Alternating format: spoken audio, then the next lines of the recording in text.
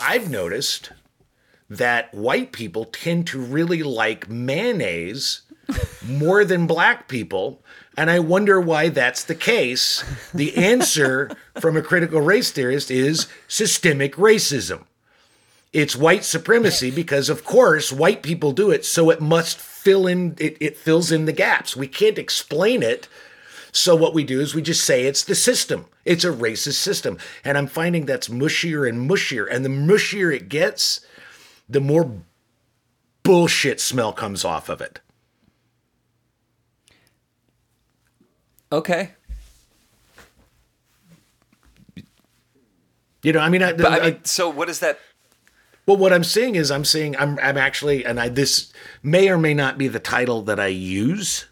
Yeah. Because the title, but again, since I'm not on social media, I don't give a fuck. So I'm going to write whatever I want to write. And I really like that freedom. But right now, the working title of the piece I'm working on is called McCarthyism in Blackface. Jesus Christ. I'm Don Hall. And I'm David Himmel. And this is the Literate ApeCast. The Literate ApeCast is a production of LiterateApe.com, and the apes would like to advise you that inappropriate language and themes may follow. If you are easily triggered, best to go listen to a public radio podcast.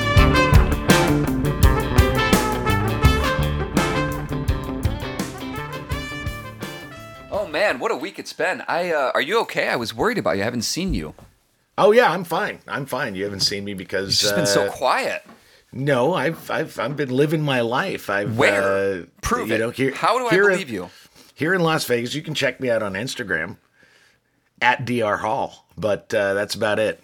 Because you're not on Facebook. I searched for you. I searched for you over and over again, and I couldn't find you. I am no longer on Facebook or Twitter. That's true. What are you doing with your? I don't understand. What? How? Why would you do such a?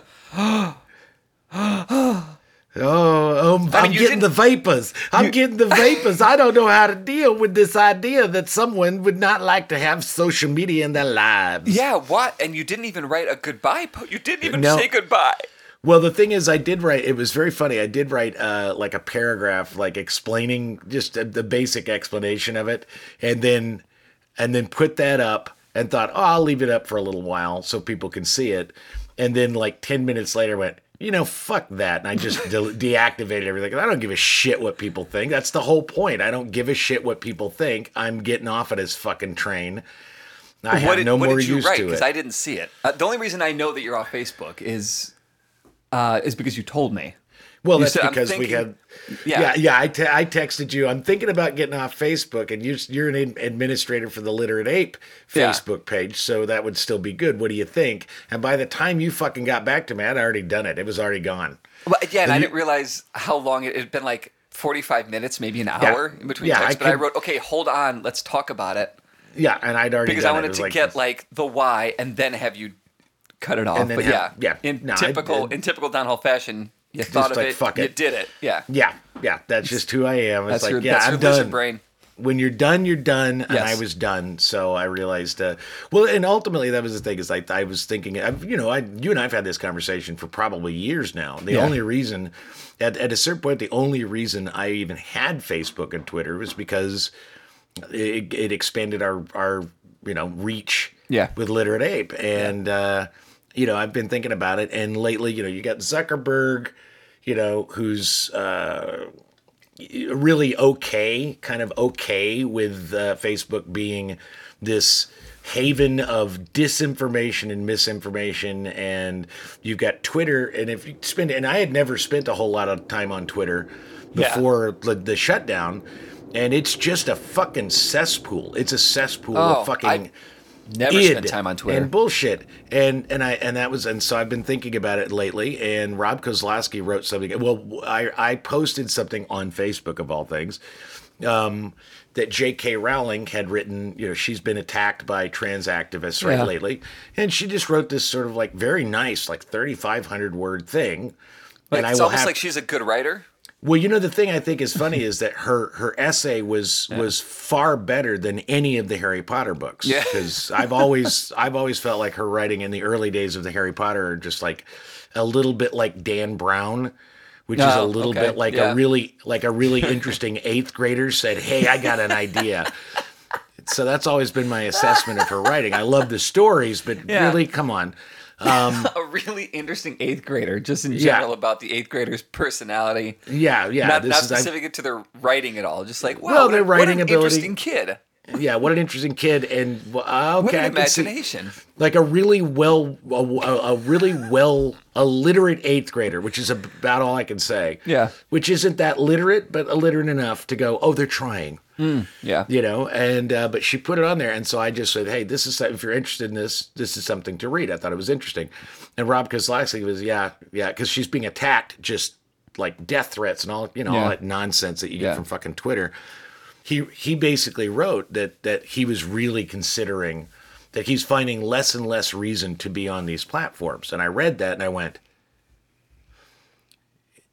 how necessary is this to my life? Mm-hmm. And I realized that it's not necessary. And then I realized, well, okay, if it's not necessary, how enjoyable is it for my life? And I realized that there are some things that are enjoyable, but mostly it's not. Yeah. And I went, if these things are neither necessary nor enjoyable, the fuck am I doing on it? It's the Marie Kondo question. Does it bring you joy? Yeah, does it bring you joy? And I realized that social media, for the most part, I like Instagram because how angry and shitty can you be with a picture, you know? And that's it's a little bit more fun. As soon as it gets more highly siloed into political perspective and opinion, that's one of the best things I have is you can comment on Instagram, but I never read the fucking comments. Yeah, I just look at the pictures. Let the pictures speak for themselves, and that's it. Yeah. And that's fun. That's more fun. And so I just got rid of. I deactivated Facebook, erased it completely. It means that my Don Hall Vegas page is gone. It means that my Wild Wild West gambling hall page that I created is gone. Yeah. But in Twitter, I got rid of it. We still have a Literate Ape Twitter, but I don't really. I don't comment. Yeah. That's the thing. It's not really. It's literally there to post Literate Ape shit. That's it. Yeah. And so that's good. So and it's like it's only been a couple days. Not like I'm suddenly free, and I feel it's just like I just didn't really need it. I don't. Do you miss have it that much. a tick to go like on your phone and like go to the Facebook app? Like, is that? No, it's gone. The habit of it. Well, no, I know it's gone, but like the habit of, and you're like, oh, right, it's gone. Like, no, actually, once I got rid of it and I deleted all the apps from my phone and I deleted all the passwords and everything. I went into my iPad. I pretty much just got rid of all of it. Yeah. And no, I read a lot more news now, like actual fucking news and not. Where do you find bullshit. it? I find it on online magazines, much like literateape.com. Oh, okay. How about that? It's crazy. What a novel idea. What a novel idea. What a novel idea to read actual news. I can remember, this is years ago, maybe like 2010-ish. I think before Facebook got as vile and twisted as it is. Oh, yeah. When 2008, 2009, Facebook was really just sort of a more advanced version of what he intended it to be in the beginning, which was, who's hot and who's not? It's a way to check out people and maybe connect with, your mom was never on Facebook in 2009. Right. That was like a solid joke in 2012. Like, oh, my mom's on Facebook now. Or Yeah. It's like mom was on Friendster if she was at all on anything. Yeah. And I remember in 2008, I was still doing message boards. Yeah. Because that was a better, and so Facebook wasn't for that. And then the thing about it is you can say that there's a whole lot of things that changed around 2014, 2015. Yeah. Because if you really, really want to look at the partisan divide in this country, that's kind of when it started. That was when things really started going off the rails. But I remember thinking at one point, like, that's right. I aggregate my news as Facebook because I get it from all these different people, who's posting what, and that allows me to go, oh, let's check that, and then I do my own research. That was a one-time moment years and years and years ago, and very quickly I was like, oh, I can't what am I, fucking crazy? No, David, you can't use this as your aggregator. It's fucking insane. Yeah, and part of it, and I've said this for a couple of years, is that it's just the existence of social media has made me. I will be kind about it and say like people less. Yeah. The less kind is despise humanity more. You know, I just get annoyed and stressed really quickly, really early in the morning, or like the times of the day when I don't need to. If I'm like, oh, let's just see what's going on. Like if I'm sitting on the toilet and I'm like, and I leave taking a shit, I'm supposed to feel better, and I'm just like, I'm agitated. Yeah, I just have no interest in it. It's like, okay, and so that's the thing. Is the reason I'm not going to write a post about it. I'm not going to write anything for Literate about it. It's like, who gives a fuck if I'm on Facebook or not? Well, and nobody gives a shit. What's important I told my mom I was doing it. My mom got rid of her Facebook. I mean, I've thought about it a couple times, but I need it. One of us has to be on there for Literate Ape, and so you take the hit. I'll take the hit, and I'm backing off of it more and more, just because I realize that I do I'll finish shitting, and be like, why am I so because I just spent the last 3 minutes. 3 minutes. Yeah, just I tried scrolling through. Well, I tried to do that where it was like, I'm just going to leave Facebook there. And there have been moments where it's like, I'm going to delete it off my phone. I'm just going to let it be there for posting. And I realized, it's sort of like a meth addict who says, you know what? I'm not going to smoke the meth. Mm-hmm. I'm just going to have it sit on my coffee table. Yeah. I'm not going to take a hit, but it's just going to sit on the coffee table to remind me that it's there. You're going to fucking smoke. And that was what Facebook was. Like, I'm not going to participate in it, except it's right here on my motherfucking phone, and I got to know what's up. I got to know what people are doing. In a weird way, you're still kind of doing that because Instagram is owned by Facebook, so you're still giving Mark Zuckerberg the power to be a and quite frankly, that's the thing is that's part of it's part of the experiment of lack of a better way to put it is if I find Instagram doing the same thing and part me finding is this necessary or enjoyable. Right now I find Instagram enjoyable, so at least it's fun.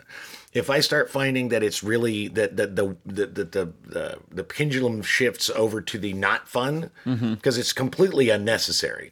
If it pendulums over to this is not fun, this is just causing me stress and wasting a lot of my time, I'm going to get rid of that too. Yeah.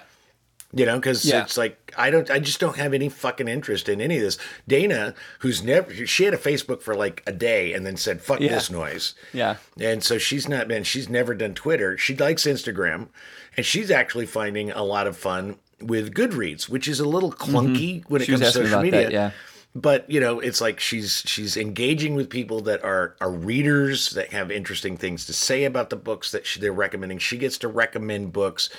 And so there's something a lot more social about that social media. Facebook is no longer social media. It's anti-social media. It is an opportunity to silo off people into increasingly limited perspectives on the world and to scream that at everybody and to shame people into believing what you want them to believe. And that's one of the things I thought about Twitter is like, I haven't really posted a lot on Twitter. But the idea that I would care enough about Twitter, like major corporations or individuals, that the Twitter mob would come after me. Yeah. They can't come after me now because I don't give a fuck. Right. If they want to come mob me, they got to come to my goddamn place of work or house. They got to get up off their ass and come to my place and picket my ass, which nobody's going to do. Yeah. Yeah. It's like, if you really want to argue with my perspective, I'm going to write what I write for Literate Ape. I don't give a fuck if you like it or not. I'm writing it for a purpose. There's a comment section. If you feel like if you get a bone to pick with me, put it in the comment section. Put it in the comment section. And I will always answer it because that's our platform, not the world's. So my last question for you on this, because I fully support what you're doing. Yeah, right on, dude. Right on. I will miss you. I do need to let my grandmother know that you're no longer on Facebook. So when she writes VG Don Hall, she can't tag you in it. I don't know if she's figured that out yet. Yeah, you don't have to tell her anything. I love that my grandmother she's got the little diamond next to her name. She's engaged. Top fan with Literate Ape or whatever the hell that diamond thing means. But anyway, so my question for you is this: you're avoiding all of the illness, all of the sick sewage that is Facebook. But how are you going to know when a friend you haven't spoken to in 20 years, when their dad dies or their mom is sick and they need your prayers? How are you going to find that stuff out? You know, I had to really struggle with that, and I realized that the people that I actually give a flying fuck about, I can talk to them in so many other different ways. Weird. It's crazy that, I can FaceTime and I can Zoom now and I can call and there are texts and emails and actual written letter. I mean, there's all these ways to communicate. If you become curious about, like, if you're curious about how I'm doing, like we haven't talked in a week or something or whatever, and you say, like, I wonder how David's doing. I can ask you. You can't go to, but I can actually ask you how you're doing. I don't have to lurk. I don't have to lurk like a fucking voyeur in your closet going, there's David playing with his kid. I don't have to do that. Tell you what, speaking of kids, it has been a really quiet week because my kid hasn't been here. It's just, we got rid of him. We sold him off. We're like, this is a good-looking white boy. He will get us a lot of money. That'll fetch some cash. Yeah, well, I'm going to say you better sell him now because in about 2 years, a good-looking white boy, the depreciation white boy is not. No, it's not the thing because he's a rapist. He's a rapist and a racist. Yeah, you know that, right? I know. Okay. That's why we got rid of him. I mean, the stock is dropping. Like, look, children are like stocks. Fast. You got to buy and sell when you look at the futures, man. Look at the futures. Yeah, absolutely. I think that's a stock term. Futures, right? I don't know. I've never done stock. I don't give a shit about that stuff. See, that's how unprivileged I am. I don't even know what futures are in stocks. The kid.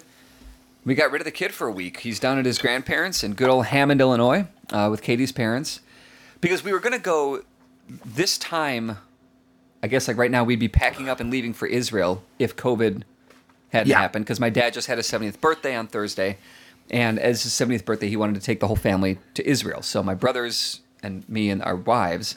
And Harry was going to stay back because he's too young and annoying to deal with on a, on a trip to Israel. Yeah. Or a trip overseas like that anyway, not specifically Israel. So we were going to give him to his grandparents for that week, and we figured, well, since we're not going, that shouldn't keep Harry and his grandparents from being together. So it worked out well. Katie had some oral surgery this week. She had her wisdom teeth taken out, and we took the kid down, and that way she didn't have like a toddler climbing on her and demanding shit while she's swollen and stuff. And he's having the time of his life. Oh, yeah. Well, he's outside of the fucking apartment for the first time in 2.5 months. So, and, my father-in-law is a mechanic. He's got his own garage. And so there's all these big trucks that Harry can climb in and play in. And it's been the greatest thing in the world for him. So, yeah, it's just been Katie and I and the dog. And it's been nice. It's fucking bliss, right? It is. But it's a different kind of bliss. Like, yeah. I mean, it's a respite. You miss him. I do miss him. We're going to get him tomorrow. I'm not looking forward to him coming. I don't know.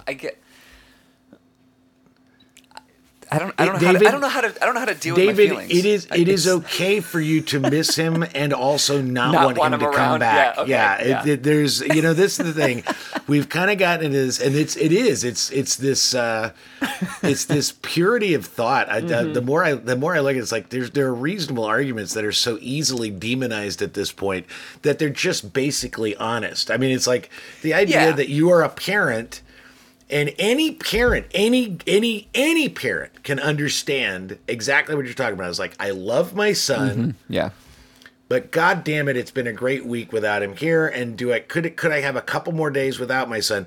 Is a normal and very honest perspective. And the fact that you feel shitty for saying it indicates that we've created this false moral clarity in our society that says that you're not allowed to just speak honestly about that. Yeah, and shame on me for that. I know better than that. That's totally normal. Yeah, but here's the thing: if the kid was in a place where he wasn't having a good time, like where he wasn't, I wouldn't feel that. But like, keep him. It's not like he's having the fucking time. It's not like he's fucking Oliver, right? It's like food, glorious food. Yeah. He's not living that fucking existence. He's living with his fucking father or his grandpa-in-law or his grandpa and playing in trucks. So he's not probably living a bad life. Really resentful of us. He's gonna be big and fat because he ate a lot of food because that's what grandmas do. Grandmas say, "Oh, eat more," and that's that's kind of how it works. Yeah, I'm gonna feed you. But then he goes back to school or daycare on Monday. So like we get him, and we'll have him long enough, and he'll be cranky and tired because he's had a long, fun week, and then misses his grandparents, and there's no fucking trucks here he can climb in. So he'll be really annoying, and then we'll send him off to school, which will be nice because then we can work from home and not have my adorable son banging on the door going, "Daddy, play, Daddy, play." Yeah. And I can get some fucking work done. But yeah, it's been a quiet week without Don Hall or Harry Himmel around. You know when I hear you say things so I can get some fucking work done, you know what I hear. I'm not doing enough with Literate Ape. Right, more? Cats in the cradle and the silver spoon. Yeah, Jesus. Little boy Boo and the man in the moon. Yeah, that's what I hear. Song. I hear some Harry Chapin about where you gonna we'll get together soon, Dad. That song. We'll have a real good time then. Yeah, you're gonna regret all those, and we've got it recorded. So then, like 15 years from now, when your son won't have a goddamn thing to do with it because he's too busy. Mm-hmm. And you start bitching about, I feel he doesn't love me anymore. I'm gonna play you this recording of you saying, "I'd get some fucking work done." Cats in the cradle, and okay, there you go. That's all I'm doing. As long as it's not the Christopher Robin, that Kenny Loggins shit show of a song. That one's it's the worst. Damn it. It's the worst. Yeah. All right, but but beyond that week, it's been it's been a very interesting week nationally. Again, it continues to be that way. One of the things that I'm finding very fascinating, and it's part of the I don't want to be a part of Facebook is, and we talked about this last week, where I'm just like I'm ceding control. And Dave Chappelle actually makes in his special that he just put out on YouTube. He says I'm proud of the youth that are out and they're good drivers and I'm happy to be in the back seat. Mm-hmm. And that's and it's like I don't even want to be they can drive. I don't even want to be in the car. Yeah. I pretty much have decided that okay. And I don't know if this is my best place in society, but society doesn't give a shit that I exist. Like, I'm not a part of the far right, so I'm not arguing. I'm not, demonstrating with my AR-15 in the Michigan House because I can't get a fucking haircut because of freedom. Right, and I'm also not protesting, for Black Lives Matter. So I'm really irrelevant at this point. And what that means is I'm separating myself. I'm gonna do my thing and I'm gonna observe. And I actually think that's not a bad thing for a writer to be. And I'm really trying to adopt that, again, that Spock sort of like, let's just look at things logically. You're taking a journalist, Spock journalist. I have become the ultimate, as Pearson Brown, who just hates the fact that I am a centrist. Yeah. I've become the more I am attacked and not even attacked, just sort of like confronted with all of this stridency, the less interest I have into being anything but like dead center and really examining where things are at. And I find both sides of the issue, because they don't listen to each other, that there's no compromise, that it's all just a whole landmine field, 2 landmine fields of bullshit. See, that's an interesting thing because I think what you just said explains American politics, and maybe global politics for that matter, to a T. It's not that you feel strongly one way or the other, and that's what's made you a centrist. As much as it is, I mean, there is that, but as much as it is that the two sides have like pushed you with their bullshit, they've pushed you, they've forced you to the center. No one wants to have. I mean, and I won't say no one. That is the thing. What I believe, and quite frankly, the data supports this. So it's not like I'm just talking out of my ass.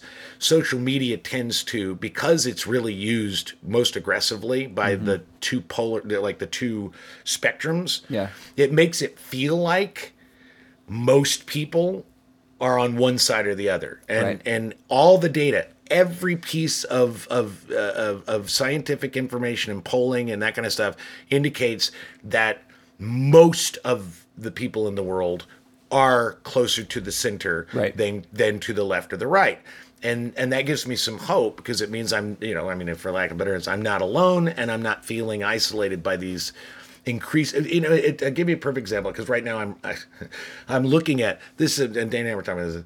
I am 1,000% in favor of protests for Black Lives Matter. I really am. Yeah. I think it's beautiful. I think it's empowering, and I think at the core, and I believe this, most people in America are in favor of Black Lives Matter. I do. I really believe if you look at the polling, but I think the ideas, the core ideas of Black Lives Matter is that if you're black, you should not. And this is just such, I think it's just basic common sense, but it's also, it shouldn't be so hard, which is if you're black, you shouldn't have to be afraid of the police. You shouldn't have to be afraid to wear your hair, wear your hair and be not hired because of that. You shouldn't have to change your name to something that sounds more white in order to get a job. I mean, there's a million. This is not a radical. That's the thing. This is not a radical concept. Right. On the flip side, you have people who are, and one of the things I've noticed is taking the energy of that, because that is a righteous cause. Protesting against police abuse is a righteous cause. Yeah.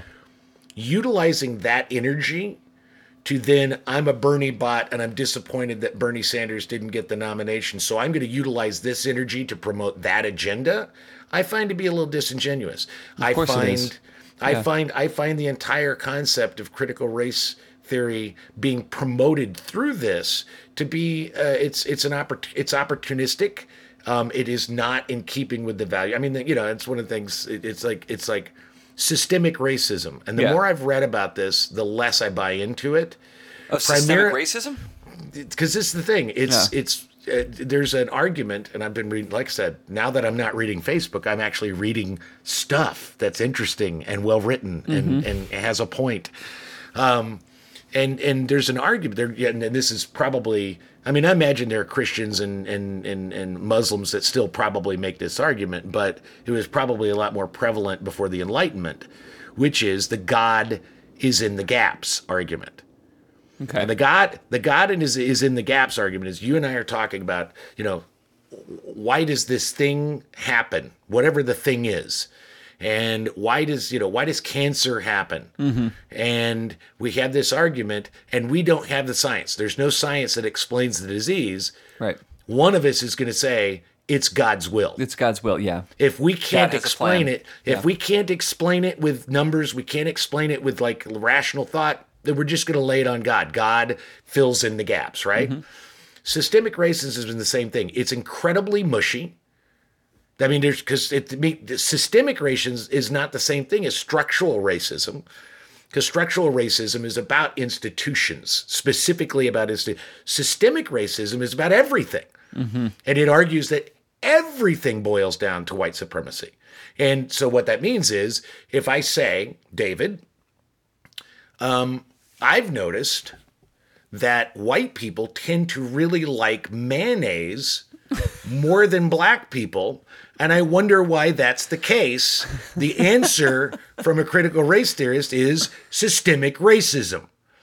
It's white supremacy because, of course, white people do it, so it must fill in, it fills in the gaps. We can't explain it, so what we do is we just say it's the system. It's a racist system. And I'm finding that's mushier and mushier, and the mushier it gets, the more bullshit smell comes off of it.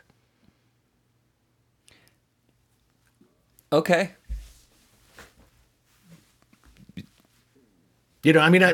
So what is that? Well, what I'm saying is, I'm actually, and this may or may not be the title that I use. Yeah. Because the title, but again, since I'm not on social media, I don't give a fuck. So I'm gonna write whatever I want to write, and I really like that freedom. But right now, the working title of the piece I'm working on is called "McCarthyism in Blackface." Jesus Christ. And here's the thing that here's an example of what I'm talking about. Oh, God. Because if you look at McCarthyism, communism was this great evil. Right. And they positioned communism as being the most evil thing in the world.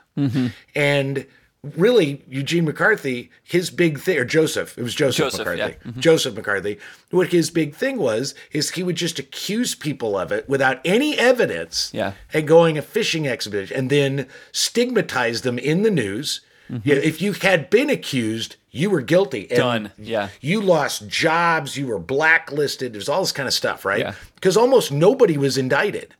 It's cancel culture of the 20th century. Yeah, and so what I just read this like yesterday. I thought it was fascinating. There was a UCLA professor who, as a part of his, and a white guy, don't want to make a big mistake, who, as a part of his class, decided that it would be, especially in light of what's going on in the country, he realized that most of his students didn't know Martin Luther King's letter from the Birmingham jail. So he read that. Really? Huh. Well, there's the N-word is in that speech. Yeah. And he read it, and his students had some problems with the fact that he was a white man reading it to them. Now, this is all part of educating, and his point was, I want you to hear these amazing words, right? Mm-hmm. So it's not like he's doing it to be racist. He's not saying fuck off. He's not saying these are my words. That's what he did. And he positioned it specifically for the reference in time. I want you to hear these words. Well, that started some muckety muck, because who the fuck is this white guy reading MLK? That's not yours to read. Okay. And that starts getting burbly. And then it's not his to read, or the fact that he's used the N-word instead of saying N-word. I'm sure some of that, but what really sealed the deal, because he's been fired. UCLA professor's been fired, but the corroborating evidence, the thing that really knocked him from, well, this could have been an educational experience, but the proof, and I'm using air quotes, proof that what he did was a racist thing was that he did not post any kind of Black Lives Matter support on his social media. Are you fucking serious? I am fucking serious. That was what really tipped him over to getting fired, because that was proof. That's weird. According to the activists, that was proof that what he did was racist. He had a racist intent, that it was a white supremacist intent, because he didn't openly support the protests on social media. This is the McCarthyism we're starting to face, is just by, and is there white supremacy? Absolutely. Is every white person guilty of it? Fuck you. No. That's the stupidest, most quasi-religious, pseudo-intellectual nonsense I've ever heard. I don't buy it. And yes, there's a difference between operating in white supremacy and operating in the structural racism that we maybe can't avoid in the United States today. Well, the thing about it is this creates, and I've said this before, but it's really, really coming to the fore, so weird. is this quasi-religious thing that says, I mean, the argument, Robin DiAngelo, who happens to be a white corporate speaker, by the way, who coined the term white fragility. Yeah. Pretty much clearly, and this is the thing I think is so funny, is that a lot of people that I'm noticing is like, you should read White Fragility. I would bet $1,000 most of those people have not read it themselves. Sure. Because the circular logic in this concept is such, it is you're racist and you should admit it. And if you don't admit it, you're still racist, but you're fragile racist. And it's like, this is some circular bullshit, but that's exactly what she says. It's really nonsense. And so and that's the thing is, I don't think, this is my belief, I don't think most thinking people, black or white, young or old, if they read this would go, yeah. Most of them would go, this is fucking nut. This is like a cult. This is like going to Catholic church and being told, you were born in original sin and you cannot wash it off. And the only way that you can be redeemed from this is if you give us money and profess the belief in Christ. That's the only way you can be redeemed. Otherwise, you are undeniably going to hell. That is exactly the argument that is being made on the far, far fringe left and mostly the academic left. And I think it's very interesting. Yeah. And the idea, it's like, there's this, Dana used this term the other day and we were talking about it, and I've been thinking about the concept of collateral damage. And I agree that when you're making a massive narrative change in the narrative frame of a country, which is exactly what we're doing, there's going to be some damage. There's going to be some stuff that's, that's the thing. But I will also say that the idea of collateral damage came from the military to say collateral damage is completely innocent lives destroyed collaterally. And to just kind of blindly accept that, using this sort of dehumanizing term, collateral damage. Well, yeah. It's like, do I like looting? No one likes looting. But the argument is, wait a minute. Have you tried looting? No. Don't knock it till you try it, Don. All right, so maybe, see, this is the thing, is I don't want to loot a Walmart. No, man. You got to go for Kohl's. That's where the good shit is. No, fuck that. That's the thing is the argument is, here's a bunch of people on Rampage and they're looting a Target or they're looting a Walmart or they're looting a Kohl's. And then when people go, that's not protest, and you hear the arguments, looting is taking back what was owed to us 400 years ago, yada, yada, yada, and it's okay. And they've got insurance. They've got insurance and they're the man. Okay. Now, what do you say when you're sitting in your house, white boy, David Himmel, and 16, 17 protesters break into your house and steal your shit? Because the argument is the same. You've got insurance. I do. And you're white. What I would say is those are not protesters. Those are looters and robbers and criminals. There's a difference. So wait a minute. Oh, there's a difference between a protester looting a Walmart and a protester looting your house? I would not call the looters protesters. I would call the looters opportunists that are. I think the problem with the looting is the biggest problem with the looting is that, and this is why I don't support that statement of, well, they need to take back and let it burn, and I don't really give a shit about Kohl's or Target or whatever. I don't care. Exactly, it's impersonal. But what it does is it does put a bad stain, and egg.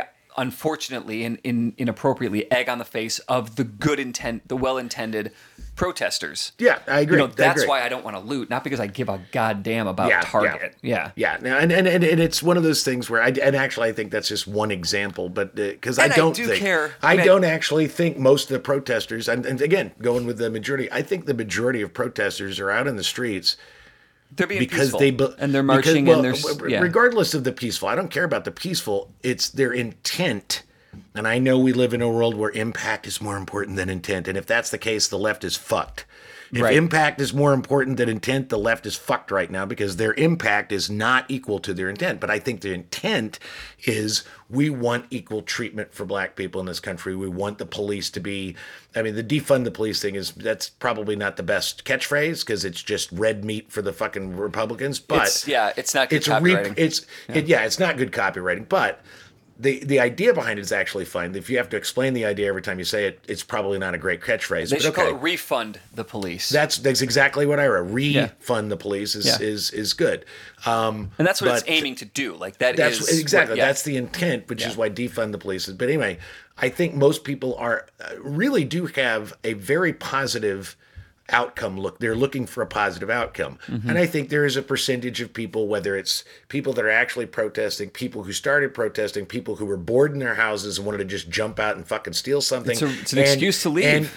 And shills for the Republican Party to make the protests look more violent than they actually are. I think all that's coming to play. Yeah. But what does not work for me is when you've got all these other factions that are doing all the looting, to have people that are on the side of right, in my opinion, say, yeah, but they should be looting because that's a legitimate form of protest.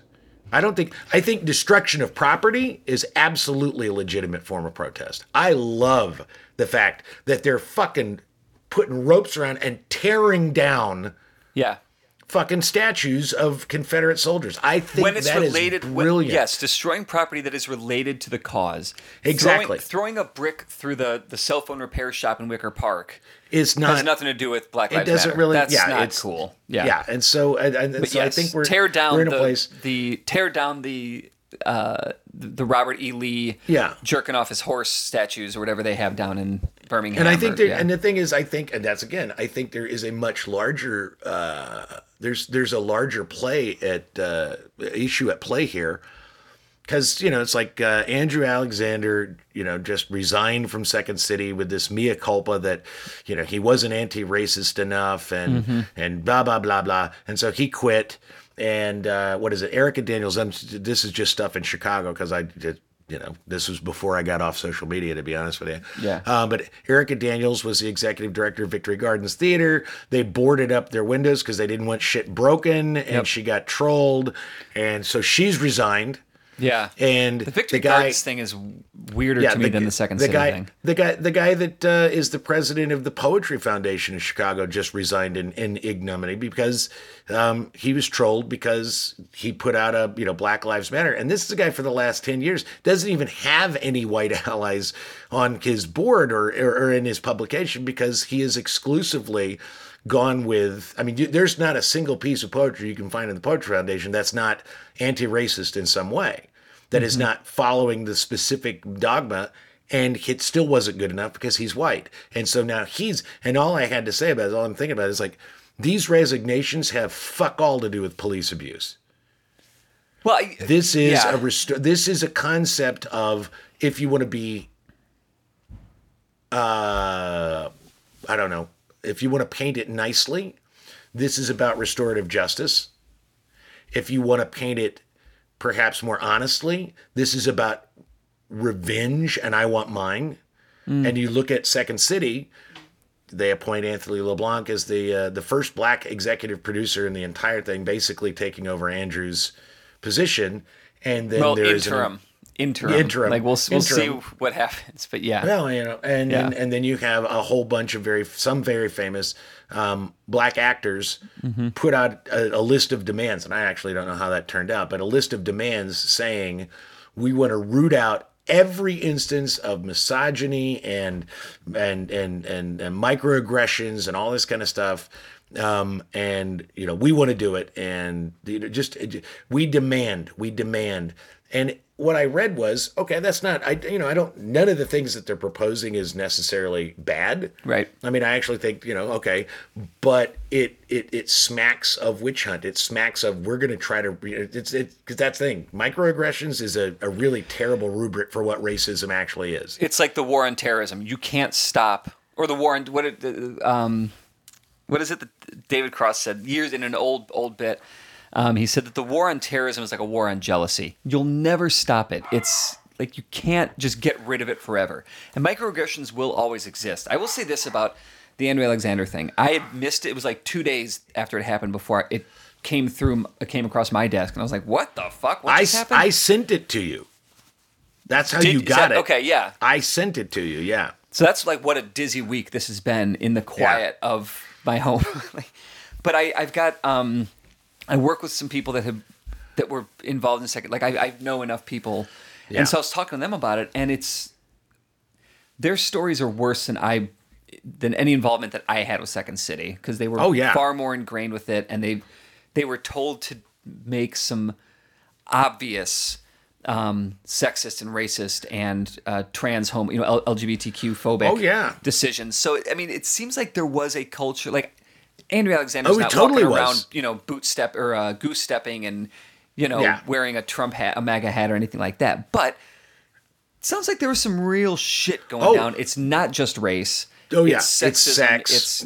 Oh, yeah. It was a terrible boiling pot of every... Well, that's the thing is the idea that funny tends to be... It's in a comedy theater. Funny tends to... eliminate the need to actually deal with people being dicks. Yeah, because I was just being funny.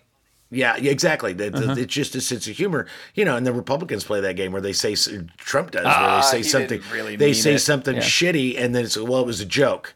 Well, that's all of Second City. It was a joke. Everything's a joke. That's the whole point. Yeah, they did make some really horrible. So I don't disagree that there needs to be some serious changes at Second City. Well, let's not overcorrect. I mean, because again, you can't hunt out, you can't stop all microaggressions. You can. I mean, it's no, like you the war on can. crime. You actually can stop all microaggressions. You just make everybody so fucking terrified to speak anything out of their mind, which is why it's McCarthyism. It's McCarthyism, it's fascism. But I mean, but here's the thing: is that we're all for this stuff. Like, let's David. What? Have you ever been a racist? Have you ever had a party with a racist? Were you ever in a room with a racist? Yes. Then you're guilty of it. Yeah. That's okay. what McCarthyism is. Yeah. You know what I mean? That's, I had a guy because Tom Hanks was at a Jeffrey Epstein party once or maybe 5 times. I don't know how many times. I didn't find it. But basically he just looked at me when they were talking to me because, Tom Hanks is a pedophile. I said, I beg your pardon? He goes, he's a pedophile. I said, where the fuck did you hear that? And I've met Tom Hanks, and he wasn't like, fucking a little child in front of me. So I wouldn't have met, but he was a nice guy. And I was like, where did you hear that? Well, I was just like shocked. And he goes, well, he attended some of those Jeffrey Epstein parties. I said, how does that follow that because he was at a Jeffrey Epstein party, he's a pedophile? Well, was he at one of those Jeffrey Epstein parties, or was he just at a party where Jeffrey Epstein... there's a difference between a pedophile party and a party with a pedophile. But that's why this is becoming more like McCarthyism every single day, is that all you have to do is read the Martin Luther King letter from Birmingham and then fail to put a black square on your Instagram and you're fired. It's a really fine line to equality and justice and being good, because if we got to get rid of Andrew Alexander to make Second City a better place, fucking do it. Do it. Fine. Okay. It sounds like the Yale professor, a bit much, especially if you're going to consider that because he didn't do a black square or whatever it was on his social media. Like, that is stupid. So it's a fine line between doing the things you need to do to make things right and then going too far in an effort to protect them. It's almost like the Bush administration, W's administration, with the Patriot Act and all the overcorrection that ended up happening, that at first we were fine with, because in the moment we're like, yes, please protect us. Holy shit, what the fuck is going on? Which building are they going to knock down next? Oh my God, anthrax, holy Jesus. Yes, listen to my cell phones. Fuck, I have nothing to hide. Just keep me safe. I get it. But then once we calm down a little bit and those things start to take real effect, then we realize that taking our shoes off at the airport is stupid. All right, Simeon cohort, here's Don and David with the 6 things you should do for the week. My first thing is a read. It's in The Atlantic, in the culture section, written by Sophie Gilbert. This is titled The Unreality of Cops, the TV show. For 32 seasons, the longest-running reality show in history, sold a valorizing view of police that's never seemed more out of touch. We talked about this last week. Yeah. And I have read that, and it's a very good piece. Mine is in New York Magazine. Andrew Sullivan, is there still room for debate? Yeah. And here's a quote from it. The orthodoxy goes further than suppressing contrary arguments and shaming any human being who makes them. It insists, in fact, that anything counter this view is itself a form of violence against the oppressed. It's a good article. Andrew's a little bit more of a neocon than I want, but that doesn't mean he's wrong. If you read it with a little bit of salt, he still has really interesting arguments to make, and he's a good writer. So, and he's a neocon, you said. A little bit. He's a little bit of that. He's a little bit too right for my taste. Like I don't think I'd want to I wouldn't run on a ticket with him. Yeah.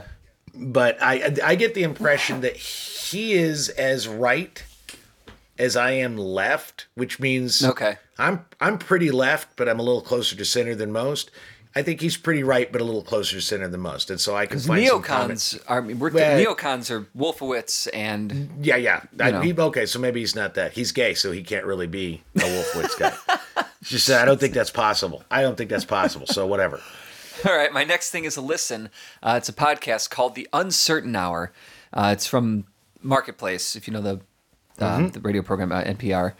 The Uncertain Hour. So it's basically each season covers a certain topic, and I started listening at season 3, which discusses the war on drugs, America's war on drugs.